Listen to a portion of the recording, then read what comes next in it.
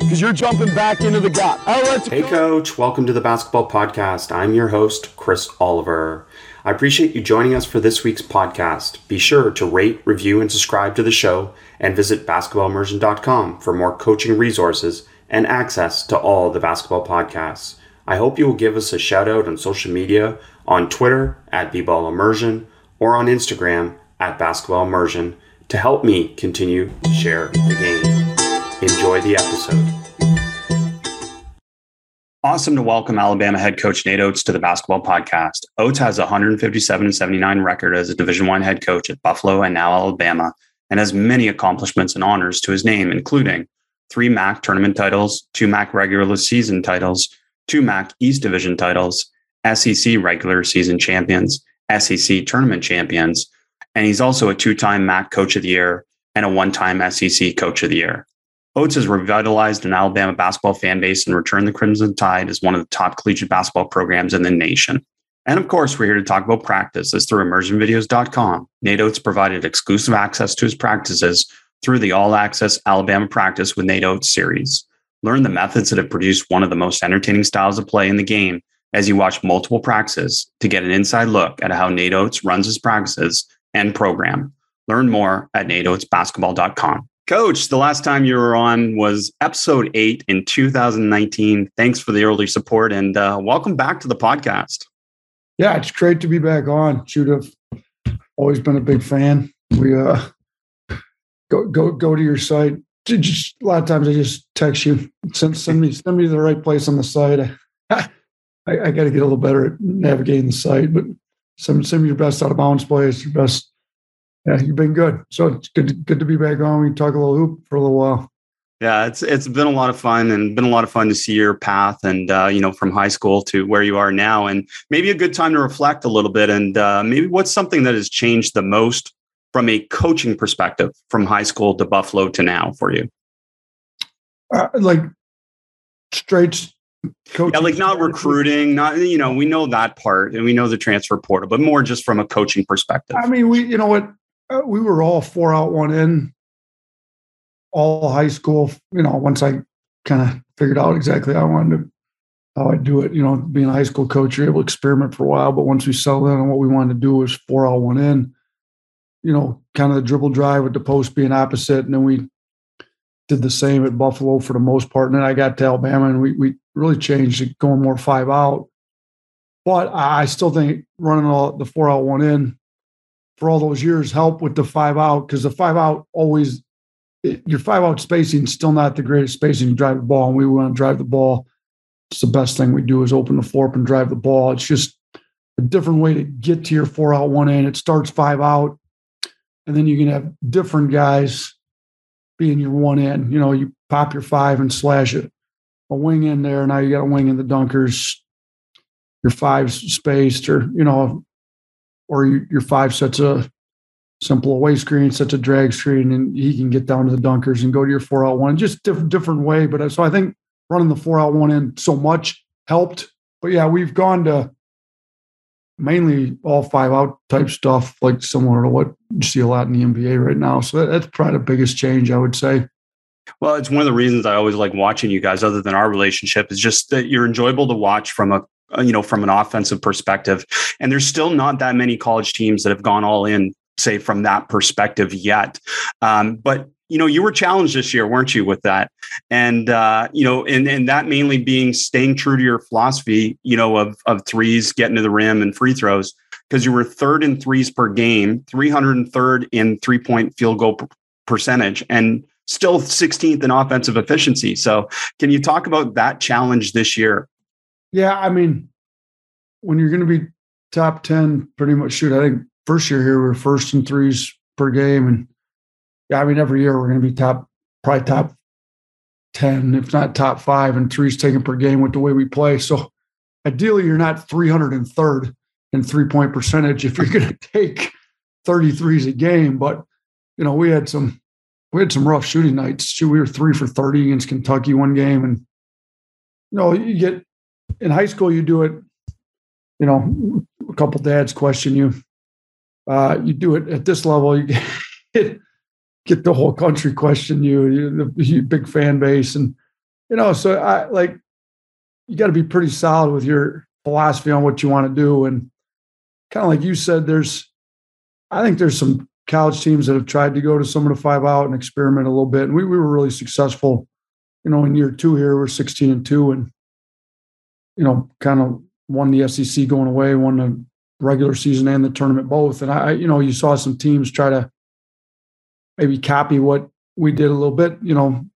Sports is a little bit of a copycat deal everywhere, the NFL, NBA, everything. And then when it's not working, you play them the first time and you see them in the non-conference and they're looking a lot more like what we're doing. And by the time you get to them by middle of January, late January, like the whole thing's scrapped because it's not working well for them. And that was the good thing, and most people don't come up the way I came up, but I'll say this, that was a good thing with being a high school coach.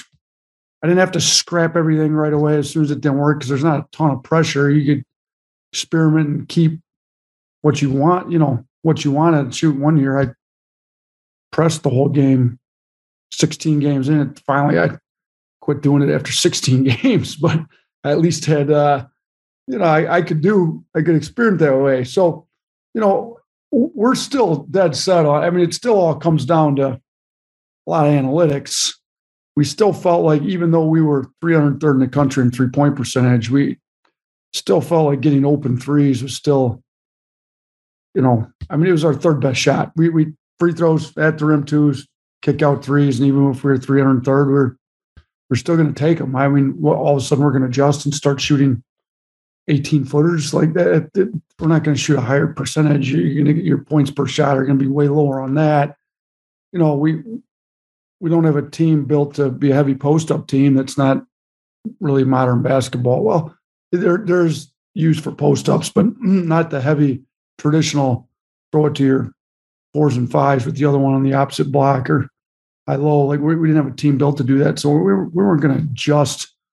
Our adjustments were, let's try to get higher quality threes. Let's get in the gym and work harder. So get some more confidence. Let's try to pump our guys up with as much confidence as they can. And, see if we had some good shooting nights and we had some poor shooting nights. And that's why we're in the transfer portal right now trying to find some shooters. So we're going to be top 10 in the country in threes taken per game. Let's not be 300 and something in 3-point percentage.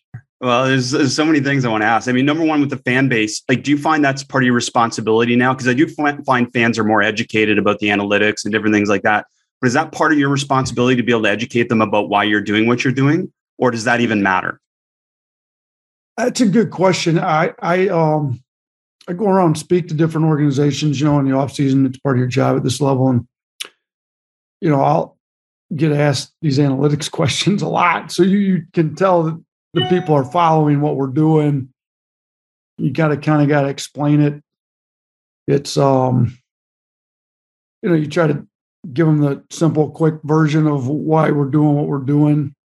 But I don't know that I necessarily feel like I have to educate them deeply, but you probably owe them to know, the style that we're going to play and why we're going to play it and give them some rationale behind it. So we, post-game interviews in front of the media will ask when I go around in the off season, different booster groups, fan groups that they'll ask. And so I'll give them the quick dumbed down version as quick as I can on why, the analytics of it all and but it's actually a good question. I've never thought about it. Is it my responsibility to educate the fans?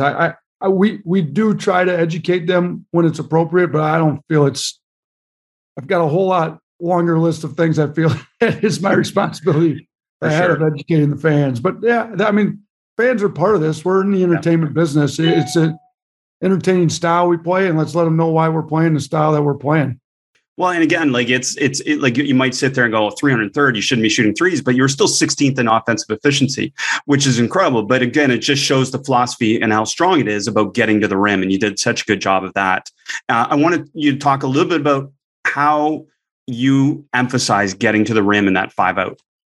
Yeah. So we actually, every offseason, we do a breakdown on what we were good at, bad at, what we can get better at, what other good programs are doing a good job of. And so the thing we picked up a lot on last offseason was we weren't getting enough assisted at the rims.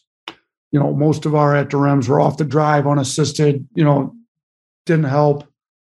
Or shoot, even sometimes they help, and our guys are just going up on two guys, and our at the rim percentages were not what we wanted them to be. So the highest percentage is an assisted at the rim shot. So how do you get more assisted at the rims? Well, we worked on a lot of slashing, slashing from your 45, like you talked about, corner slashing. You break a guy down in the slot. So cuts off drives. Yeah. Cutting off drives was a big thing. Cutting off drives, cutting off pick and pops. So we and again, I had to educate myself. How's the spacing look like? We hadn't emphasized that a ton before. You get the occasional back door, but there's a real opportunity for a lot of cutting to the rim, slashing, whatever you want to call it, with the dribble drive. Like we just hadn't used it much. So we started to look at it heavy. When does it come? We talked about who should be slashing here, I talk to NBA every year. I go to an NBA training camp, tried to talk to a couple NBA guys about slashing. We look at a lot of NBA film. We made some cut-ups, showed our guys, this is where you should be slashing. And we did a lot better job at it. So if you look, this is our most efficient offense we've had since we've been here, even though we were 303rd in three-point percentage. And I think a large part of that was all the assisted at the rims that we were able to get.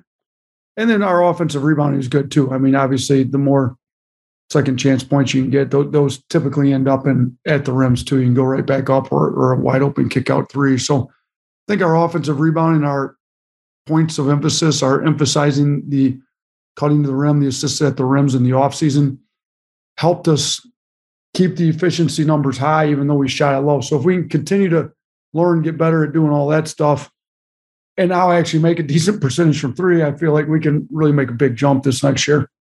Absolutely. And, one thing that stood out when I talked to an assistant in your league as I was preparing for this, they said, even if you guys don't shoot it well, they still have to cover it. And it still creates that gravity that you want. And that leads to, as you said, some of these assists at the rim, some of these gaps to be able to drive. So, that's an important part of it. One thing you did really well at Buffalo, and I think, again, you see it in stretches at Alabama, is that drive the 45 off of the hit ahead. Can you talk a little bit about that? Because you're running with two sides now. Can you talk about the advantage of being able to drive those 45s? Yeah, we tell our guys, anytime you see an opening between you and the rim, you got to drive it. Like we chart paint touches. Our efficiency is so much higher when the ball hits the paint than when it doesn't, and it goes up. There's a non-paint touch possession to a one paint touch possession is a big jump. Like I think I'd have to look at the exact numbers this year, but it's typically about 0.7 to 1.1. And then there's gradual jump from one paint touch to two paint touches, like maybe 1.1 to 1.2. And then we don't get a ton where it hits the paint more than twice, but three paint touches might be a little more than that. Adam would have to pull those numbers up. But the biggest jump is from 0 to 1. So anytime, even if we have a play called, or we feel like we chart how many times we can get a paint touch in the first 6 seconds of the clock. So throw it ahead, drive it. But even if it's not the first 6, if we've got a play called, you're reading your defender's feet, he opens speed up to jump into a blue, the big's not there, and the blue stance, like, just go. Like, or we've got anything. It doesn't matter what we've got called. If all of a sudden they're playing the play and they open their feet up and you can get a paint touch, our guys, we do so much work on drive, kick, all the advantage, disadvantage drills that they know where their read options are. If we can get the paint touch and start our 0.5 game, we're going to have a good possession. So whether it's a kick ahead, drive it before they're set, whether it's in the half court, getting the paint touch, we want our guys playing with ultimate freedom within context of structure. We're not just rolling the balls out and hooping, but we want our guys to have the freedom to, at any point they make a read they can drive, they need to do it. And when we first got here, we had to really retrain Kyra Lewis, who ended up being a lottery pick.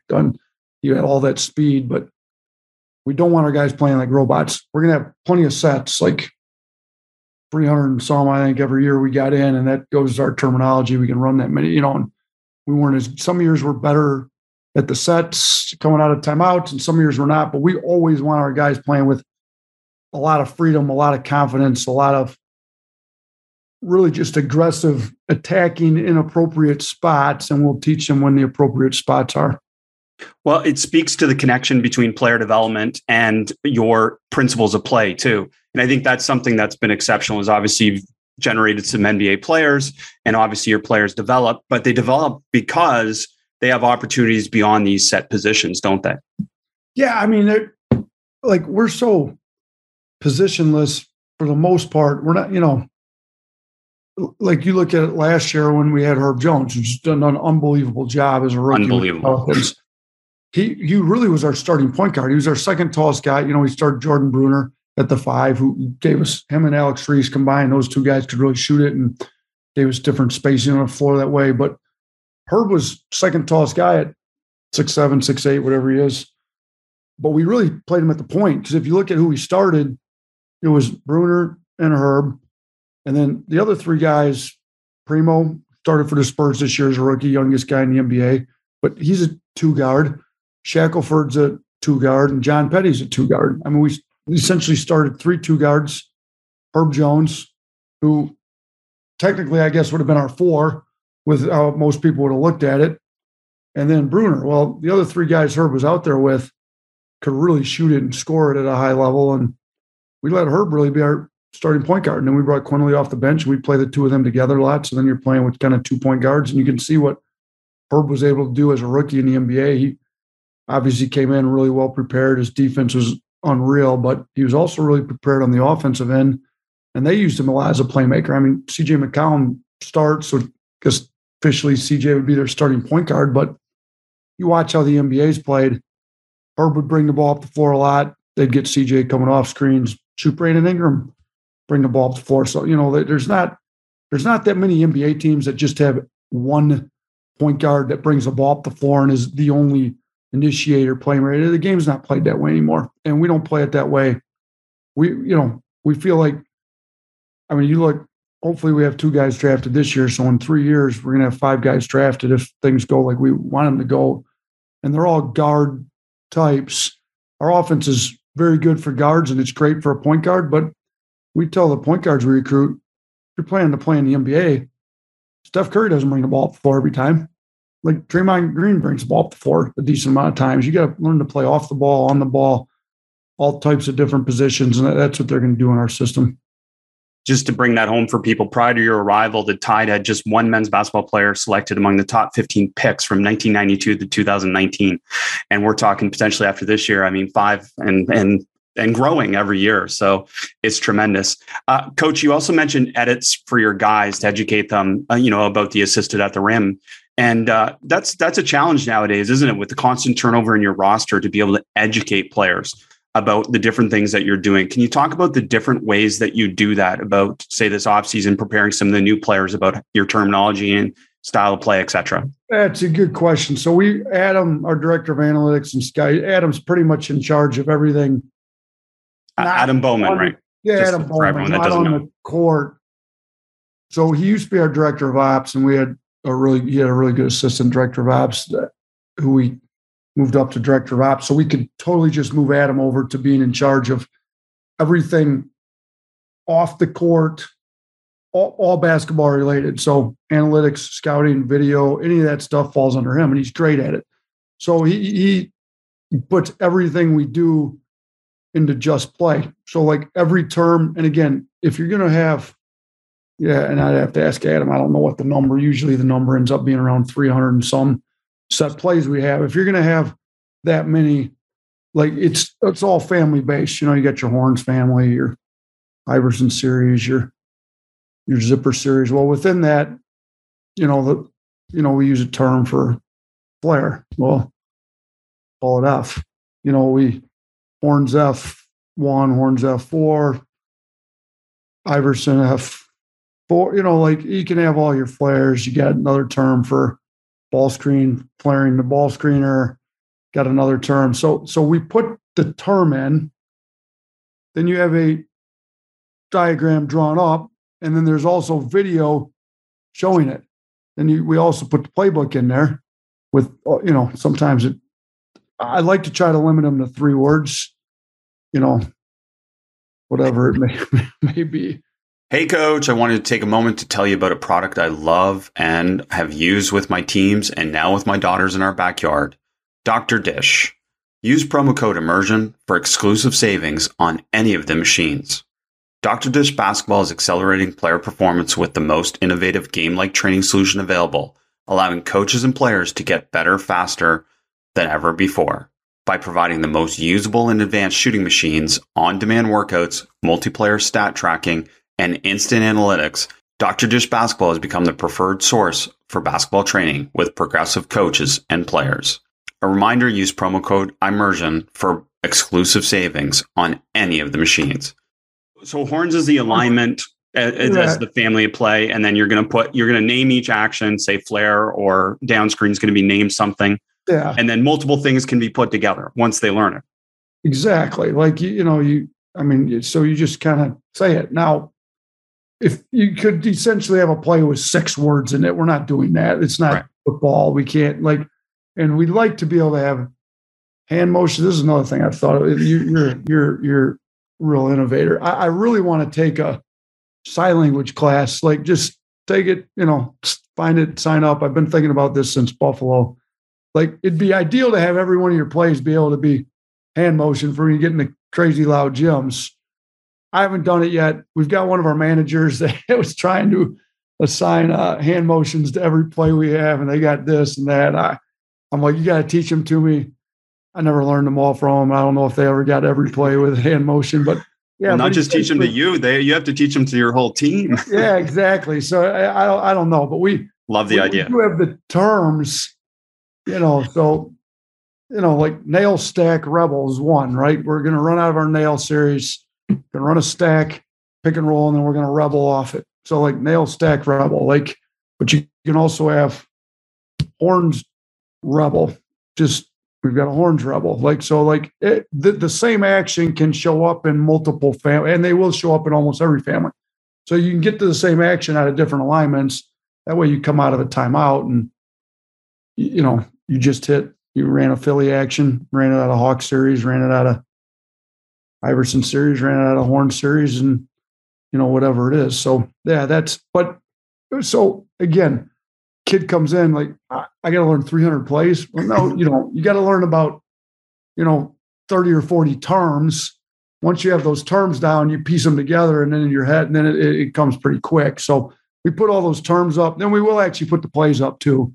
And then we'll start quizzing our guys. And this year we got a foreign tour, and we struggled a little bit off a board and out of timeouts last year. So we're going to start quizzing them right out of the gate with the practices we've got with the foreign tour this summer. So yeah, Adam uses Just Play a lot. He runs the quizzes by me. He puts the stuff in. I know it in my head. And that's another thing we've talked about this offseason. We need to go and clean up our terminology. Like, the longer you go, every few years when you just sit down, does it make sense to call it this? This would make more sense now that we've got this in.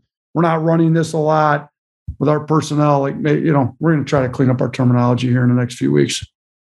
So Just Play allows you to organize all that together, so you can do the show them the play, show them the term, show them the play diagram, and then also quiz them. Let's focus on the quizzing for a second. What type of things are you quizzing them on? And then what are the consequences of not getting a certain mark? We'll do it a couple different ways. Sometimes we put up a diagram and they just have to write down the play name. Mm-hmm. Usually they just have to write the play name down. Sometimes though, we put up video, we show it of us running the game, or sometimes we video all of our practice. I mean, you've been through, you've done the full access at the beginning of practice when we go 5-on-0 or 5 versus 5 managers. So you got some at least dummy defense out there so they know who they're screening and whatever. We'll record that and then, assign that to a play and show the video of it. So maybe we got 20 plays up and they write the play name down. And look, the consequences are, I read off what your score is in front of the team. So if you can't execute a play and you don't know anything, at some point you're going to get, like, if you care about winning and playing time and everything else, like, you're going to learn what we're doing. If you constantly are getting low scores on a quiz, you probably don't care that much about what we're doing. And it's hard for me to play guys that don't care, because it's hard to win with guys that don't care. So that we don't run them fail the class. Like there's no class. But there's some pride involved. I got a 20 out of 20. I know what I'm doing here. Or, we had some really smart walk-ons. Shoot, I met with one yesterday. He's going to med school. Those guys would be down on the other end. This is how great the terminology works.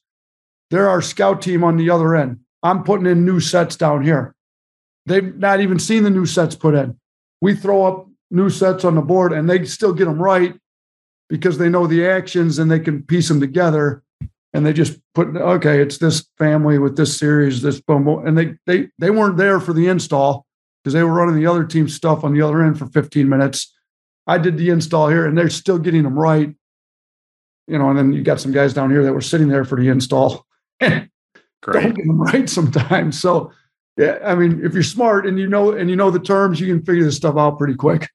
Well, you break it down into manageable components, chunking it, as you say, and there's really 30 things that they need to know. And then once that's just a question of grouping them. What emphasis do you put on guys studying on their own? And that has also helped, obviously, by Just Play. It gets all sent to their phones, doesn't it?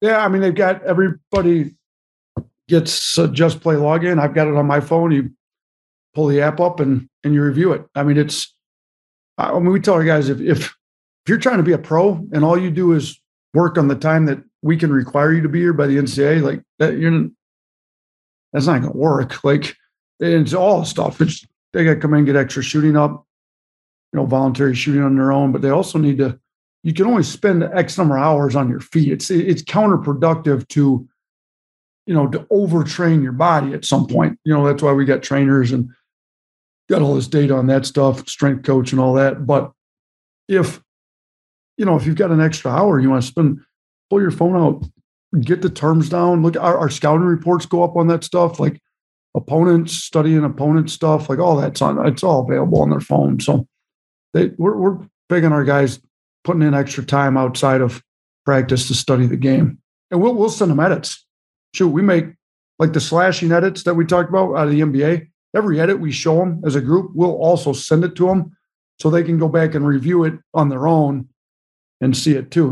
Pick and roll edit. We do a lot of breakdowns for guard. We try to comparison. We think you could play like, I love like some tough guard. We got a tough guard edit, like, Fred VanVleet, Kyle Lowry.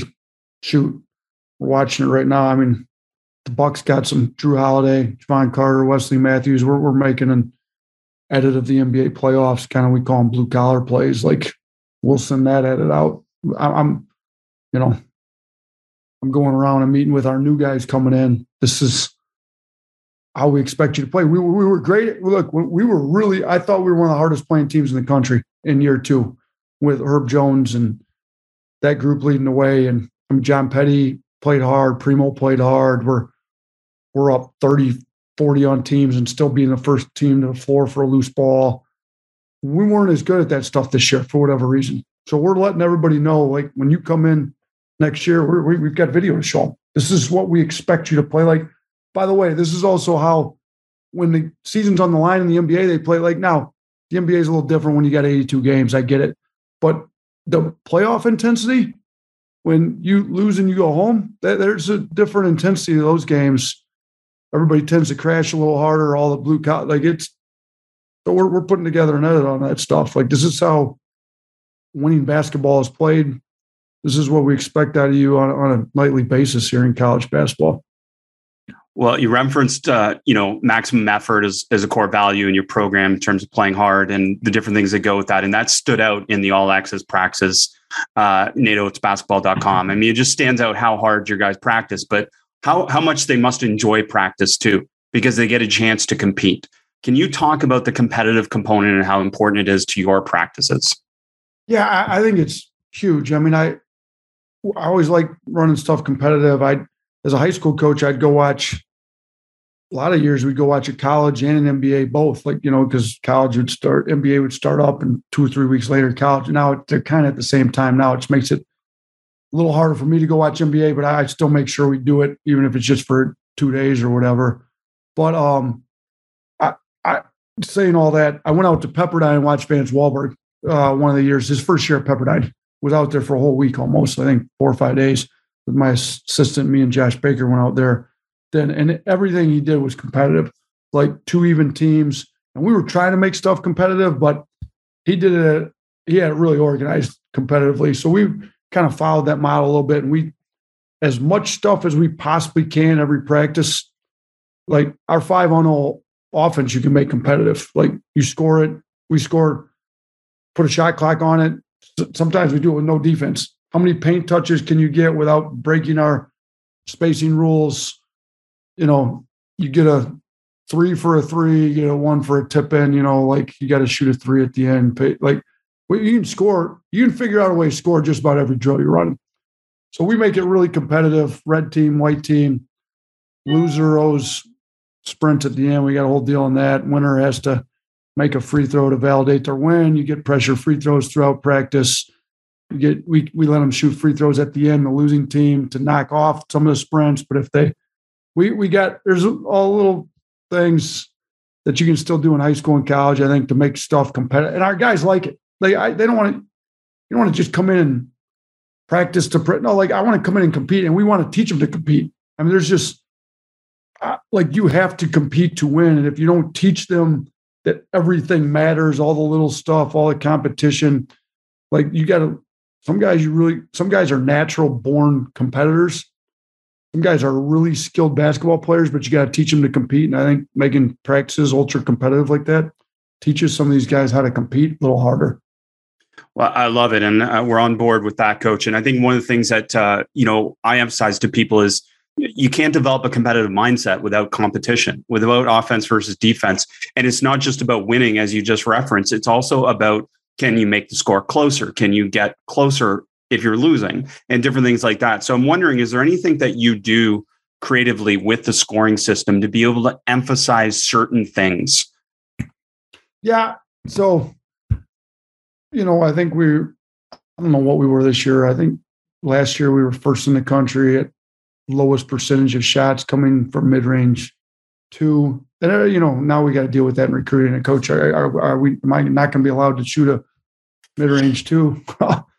I think even when we were the best in the country at not Tatum, we were still 12.8%. Like we vary from like 12.8 to 15, 16%. That's still 1 out of every 8 shots is still a non-rim 2. Like, yeah, you're allowed to take them in appropriate situations, but we're not going to draw a play up to get the most inefficient shot in basketball. Like we're not drawing plays up to get contested mid-range 2s. Like some college teams, over 50% of their shots are mid-range 2s. So the scoring system, we give 3 for a 3, 2 for an at the rim 2, and 1 for a non-rim 2.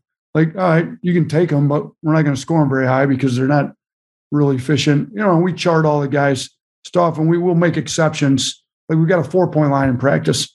Well, I'm not giving 4 points to everybody that fires them up from out there, because if you're a bad shooter, that's not a good shot. Now, if you got range out to 3 feet past the NBA 3, and we can space the floor even further, like we want you to shoot those. Shackelford could really shoot from that range. Petty had good range. Well, some other guys' range wasn't that far. Quinterly can shoot from that deep. Well, I'm not letting everybody fire up 4-pointers, but we chart everything in practice. If you're, shooting 40% from 3, and then we'll let you go back to 4-pointers and give you 4 for them. Anybody else firing up 4-pointers, it's just going to count for 3, like normal. But, we try to encourage, we'd like the floor spaced as deep as we can. I mean, you watch what the NBA is doing now.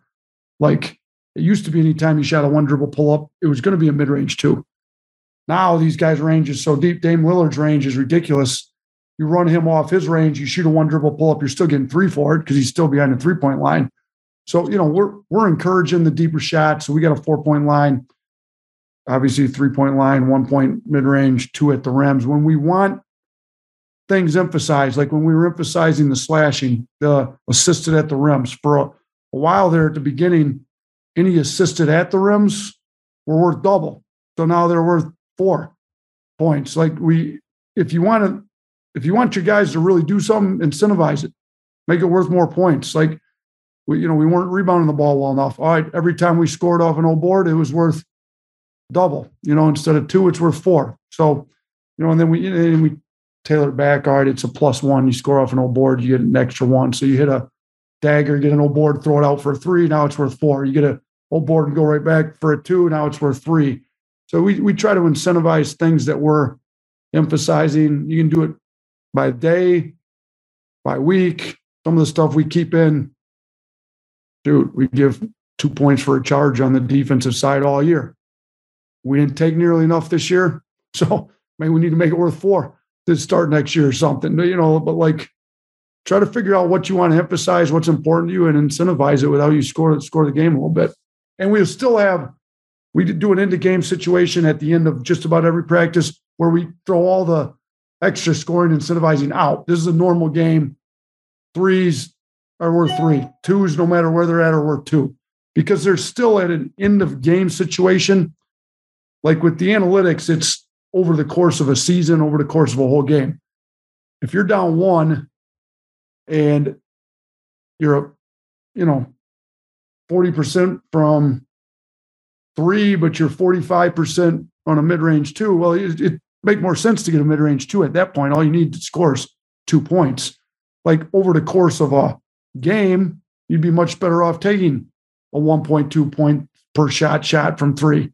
But there's certain situations where you got to adjust the analytics for a 1 possession. So in our end of game stuff or a 6-minute game or whatever we got, we throw all the extra scoring out and we just score like a normal basketball game. So we do that as well at the end. Well, that's such a great point, because I was just going to bring up the problem with some of the constraints. Like, for example, you've got to get a paint touch, and there's a scoring system associated with this. And the evidence plays this out from the evidence-based research is players learn how to game the point system, right? You're going to I got to get the paint, so I'm going to get the paint. But meanwhile, I had a layup. So can you talk about that? Like it's a must get the paint, but there's also an accept if you have a layup.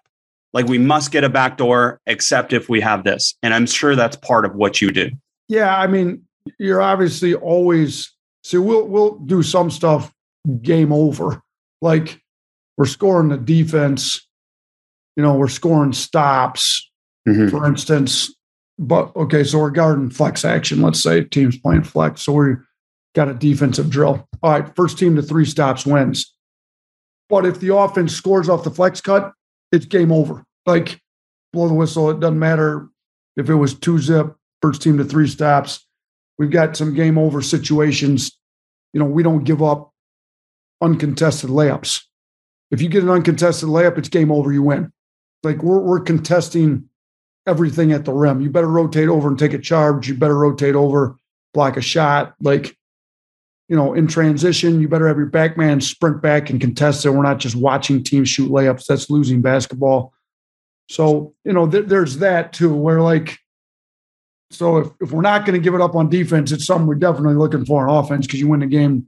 You're down 7-zip and get an uncontested layup, you win the game. We go to 8, you blow the whistle, game over. So there's a lot of, we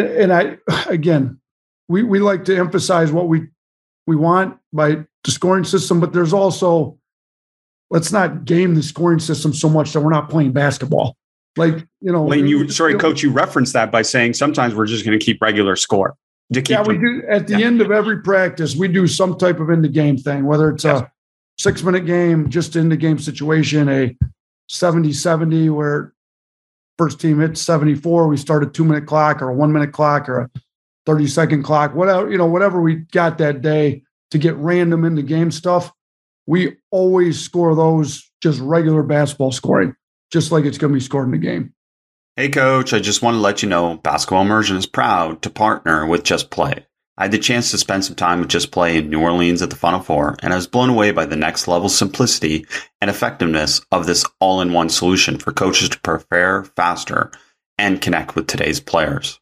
Just Play provides an elite experience for coaches to better teach, scout, and recruit on one platform. Just Play integrates with any video editing solution to streamline how you prepare and engage your players. Sign up for a free demo, www.justplaysolutions.com/bball immersion. So I love that example. I'll give a college coaching client that I work with. Their team was having a hard time earlier in the year. They're getting rejected on ball screens too much. And that was the exact solution I gave them. It wasn't a tactical adjustment. It was literally in practice. Anytime a team gets rejected in practice, game over, as you said. And I love that. That's just simple. I mean, it's not a drill. It's not a tactical change. Sometimes it's just a massive emphasis to say, if this happens, game over. And players are more attuned to it because of it, aren't they? Yeah, they don't want to lose. And if you make losing the day in practice miserable, which running a lot of sprints at the end is miserable. And there's also a pride factor to winning the day. Like sometimes it's not even losing because you get good enough free throw shooters. We let you knock off but it's like, I beat you today. And there's going to be a lot of trash talking, which it's healthy. To me, you got to let some of that go. Like it's a little healthy to have some guys have some pride and let you know, like you got your butt kicked today. Like we were better than you. A lot of times I'll have a guy text me at night, coach, leave the teams the same. You know, a team loses, like gets doubled up on the day. Like, no, I'm competitive enough. Don't switch them at all. Like, a lot of times we'll make one switch. I'll trade this guy for that guy, ultra competitive versus soft, make one switch and it switches the whole dynamic around the next day. But like sometimes the guy will text you, no changes, coach. I'm going to figure it out. Like, your team leaders, whoever it may be, Keon Ellis, Shaq, shoot Herb Jones the year before, like, coach, leave the teams the same. We're going to come back and get them tomorrow, which I like. The kid texts me that. Most of the time I'll leave them the same. Sometimes we got to get certain guys playing with other guys. We try to make the teams competitive. We don't do first team versus second team until we get to playing games, probably the day before the game. So the whole fall, it's two ultra competitive teams, and I want them to compete. I want them to talk a little trash back in the dorms, the apartments. I want them to come back up and shoot at night and let their teammates know they beat them. Like there needs to be some competitive pride in winning and losing the day. Well, it shines through in the all access practices, how your players compete and how you create a competitive environment. Also shines through that your players play basketball in practice. And also we get an insight in terms of how you coach them when they're playing basketball, because I think that, again, is part of the art of what you do, is that you're able to coach them within the context of the game. Can you talk about some of the different ways that you hold them accountable to what you're teaching while they're playing basketball in practice? Yeah, I mean, we've got some non-negotiables that we call them non-negotiables because we're not supposed to be negotiating with them, but there's a spectrum on non-negotiable. Like if you've got enough depth, you can really become non-negotiable. Like you're not going to do it, you're not going to play. And in practice, if you don't do it, you're supposed to call game over. Well, there's the highest level of doing it.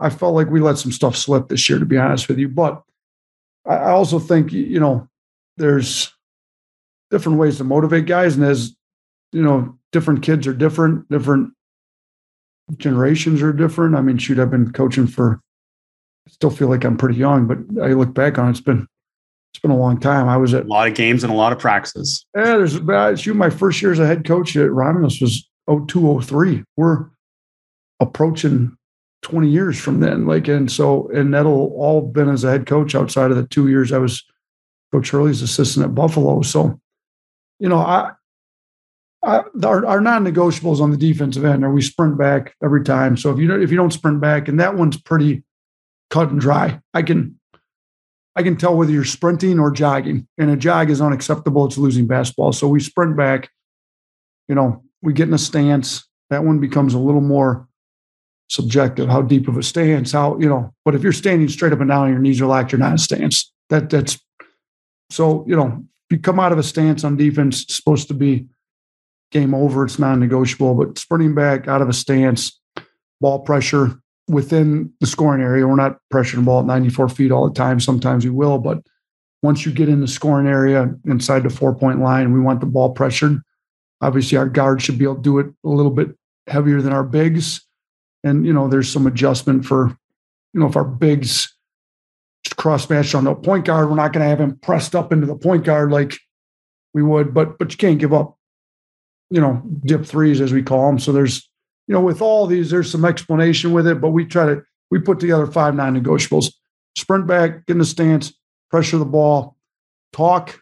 I feel like talk glues it together. So if you're just sitting there as a mute and you haven't talked for the first 5 seconds of the possession, we blow the whistle, game over. JD didn't talk or whoever it may be, didn't want to open their mouth and be a good teammate and glue the defense together. And the last one is we're going to box out and rebound. Like you have to, we're not leaking. I know some people would try to get advantage. We don't do that. Like you're going to hit your man if he's crashing. If he's not crashing, you're going to crash down and help rebound. We're going to rebound the ball and get out. So those are our 5 non-negotiables. We try to coach them, motivate them, call game over when they don't do them. But yeah, we feel like you got to eliminate losing before you can figure out how to win. And that's part of eliminating losing right there. It's great because your players know the non-negotiables, so they'll know the reason practice can get stopped, and they can't argue because those are non-negotiables technically. That's great. I get it. A few times, but yeah. I get it. Coach, your fast break drills or your best fast break drills are your fast break, and that shines through in your practices as well. I mean, you don't need something special because you already have a transition system and you practice a lot in transition and practice. Can you talk about the importance of that? Yeah, I mean, we do some advantage, disadvantage drills that I think you saw in the all access. We do them. You came in, in the preseason where we were doing everything. So we do that, but then, we play a lot of 5-on-5 too. And then the 5-on-5, you incentivize what you want. And we want early paint touches. We want the ball hit ahead. We want the floor spread, and so there's some stuff, but essentially one of our best fast break drills is we call it a war drill. 5 guys box out, we have 4 guys crash or 3 crash and a safety and a pack man. And it's just a way for us to start a natural 5-on-5 transition. You go down, you come back, we reset it. Like it's not complicated. It's very simple, but we want to play a lot in transition. And it's got to be as close to live basketball as you can get. So, we do a lot of that stuff. We try not to stop. Sometimes we just play continuous games to 8. Boom, boom, boom, boom, boom, boom. When we're playing continuous games to 8, I try not to stop it to teach until there's a natural stopping point in the game of basketball. I'm not going to blow my whistle. No, we will blow the whistle on the non-negotiable. We're not going to play soft, lazy basketball. But yeah, we try to do most of our teaching by going back on video after and doing a video cleanup. Or we do it, I walk up to a kid next to him one-on-one, make sure you get wide. You should have attacked there. We want you playing way more aggressive. I just staying around talking, having your team listen to the head coach run his mouth for minutes on end is not the way I want to run it. I want practice live, intense. We don't want it to go longer than it needs to go because I need to hear myself talk too much. We can talk in video. Once we get them going, we want to keep them going as much as we can. Yeah, and that time on task and that commitment to keeping them active in practice and learning by doing shines through too. And I think a lot of coaches are probably wondering, because you reference this, robots, a lot of plays, you do have structure and you can tell, but your players also have freedom within that structure when you run set plays. Can you talk about how you encourage them to play with freedom within sets? Yeah, so we've got the set that we're going to run, but you've got the freedom to break it off at any point. You see a breakdown in the defense to get a paint touch. If you break it off, you better get something we're looking for. You're not breaking it off you break it off and you didn't beat your man, you shouldn't have broke it off. You're breaking it off because your man screwed up and you've got a free shot to the rim. Now, when you get to the rim, you got to make the reads. We're not going to be perfect on the reads, but if you break it off to get fouled, to get to the free throw line, or you break it off to get in at the rim shot or a wide open kick out 3, we are good with that. You break it off and all of a sudden we're shooting a real inefficient shot. Now we're going to have some issues we're going to talk about. You've got plenty of freedom. I'm going to give you freedom, but we're not using the freedom to play inefficient basketball, if you will. Don't break it off and turn it over either. I mean, that's the most inefficient possession you can possibly get in the game. So we're going to run the set, but I don't want them to feel so married to the set that they're a robot. Teams can scout the sets. They can take away your first option. That's great. while you're taking this away, you're opening up the floor with a huge driving line if you're going to overplay, the set. So they need to know if a team's going to overplay this, we've got a denied option in all the sets if they deny it. But again, they deny out here and open up a 30-foot driving gap, and the guy in front of you can't stay in front of you without gap help, and they're going to take away the gap help by playing the sets, then just go. Just beat them. Like, we don't need to run the set to score. I feel like some coaches want everybody to talk about what pretty sets they ran. And it's great. As a coach, we all have a little bit of an ego. Like, don't get me wrong. Like, I want to drop the,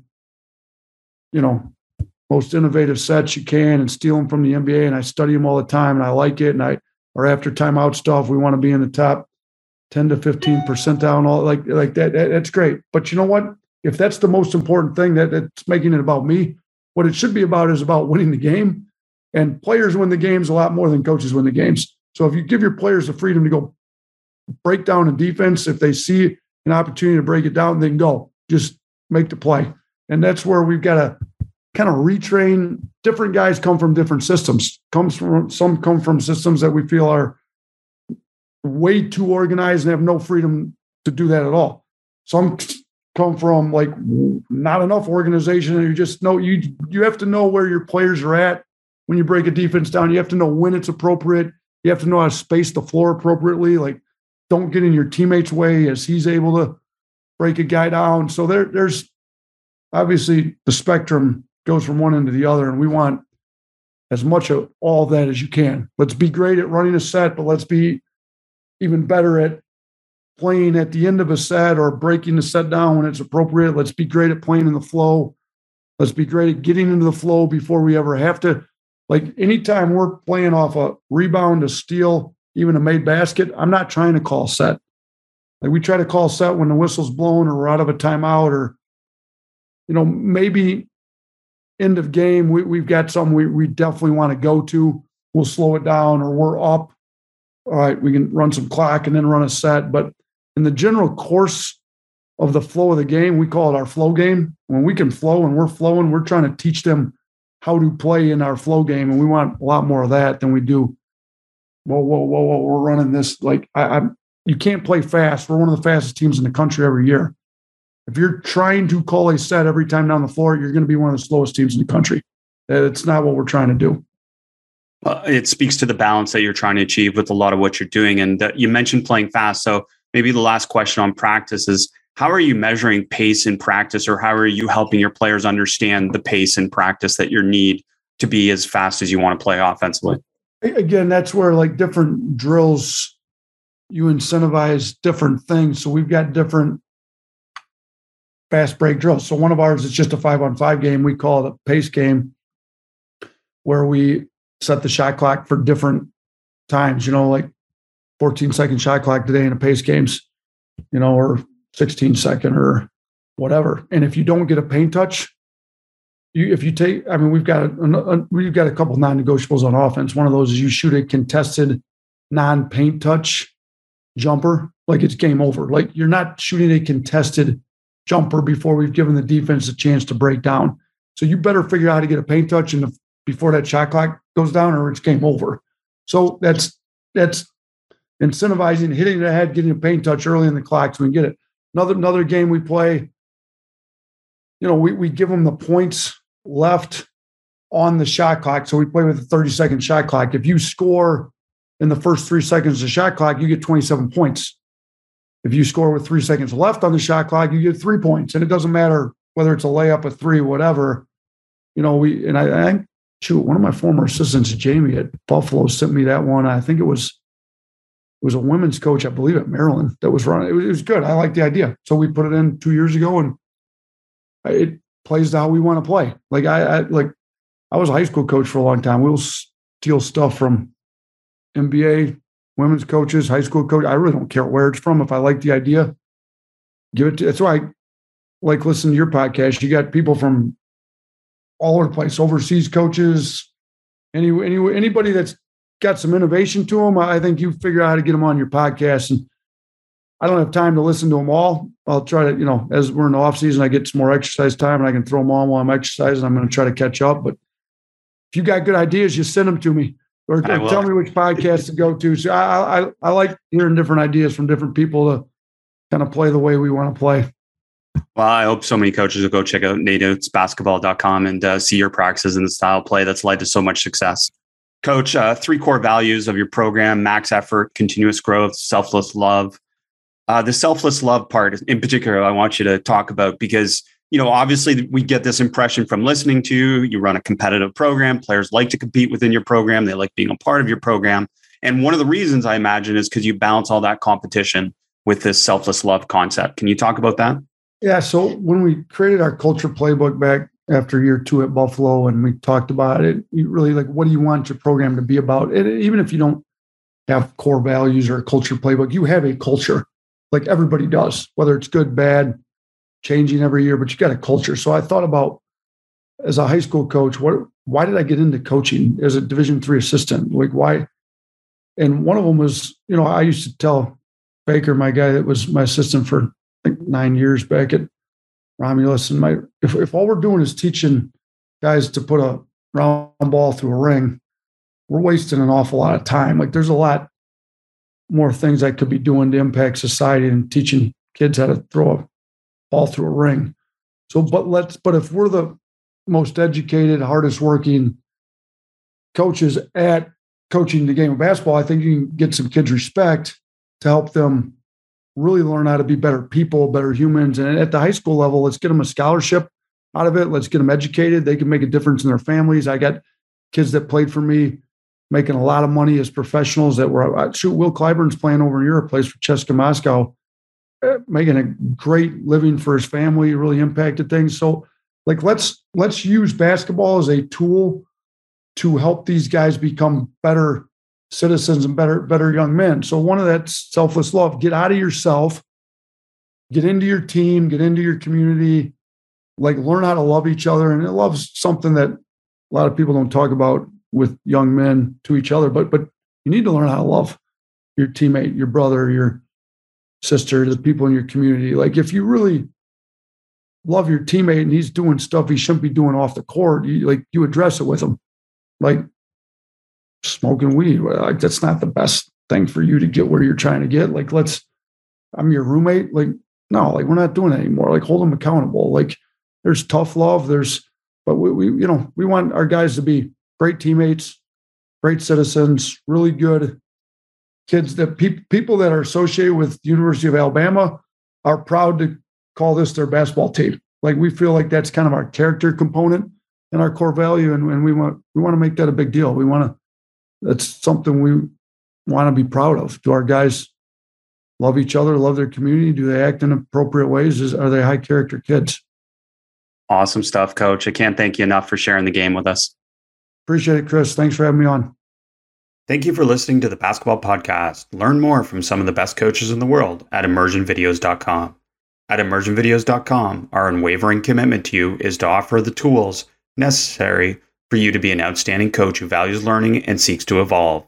If you're a better coach now than you were yesterday, we've done our job, and so have you. The goal is to focus on authentic sharing of resources you can use to help your players and teams improve. Drills, tactics, techniques, philosophies, practice design, and so much more will be shared from numerous coaches, including Nate Oats, Doug Novak, Aaron Fern, Dave Smart, and so many more to come. Go to immersionvideos.com now to check out all the products and follow at immersionvideos on Twitter to keep up to date. Thanks for listening. Be sure to rate, review, and subscribe to the show, and to give the Basketball Podcast and this week's guest a shout out on social media to show your support for us sharing the game. And to stay up to date on all things basketball immersion, subscribe to our newsletter at basketballimmersion.com/newsletter.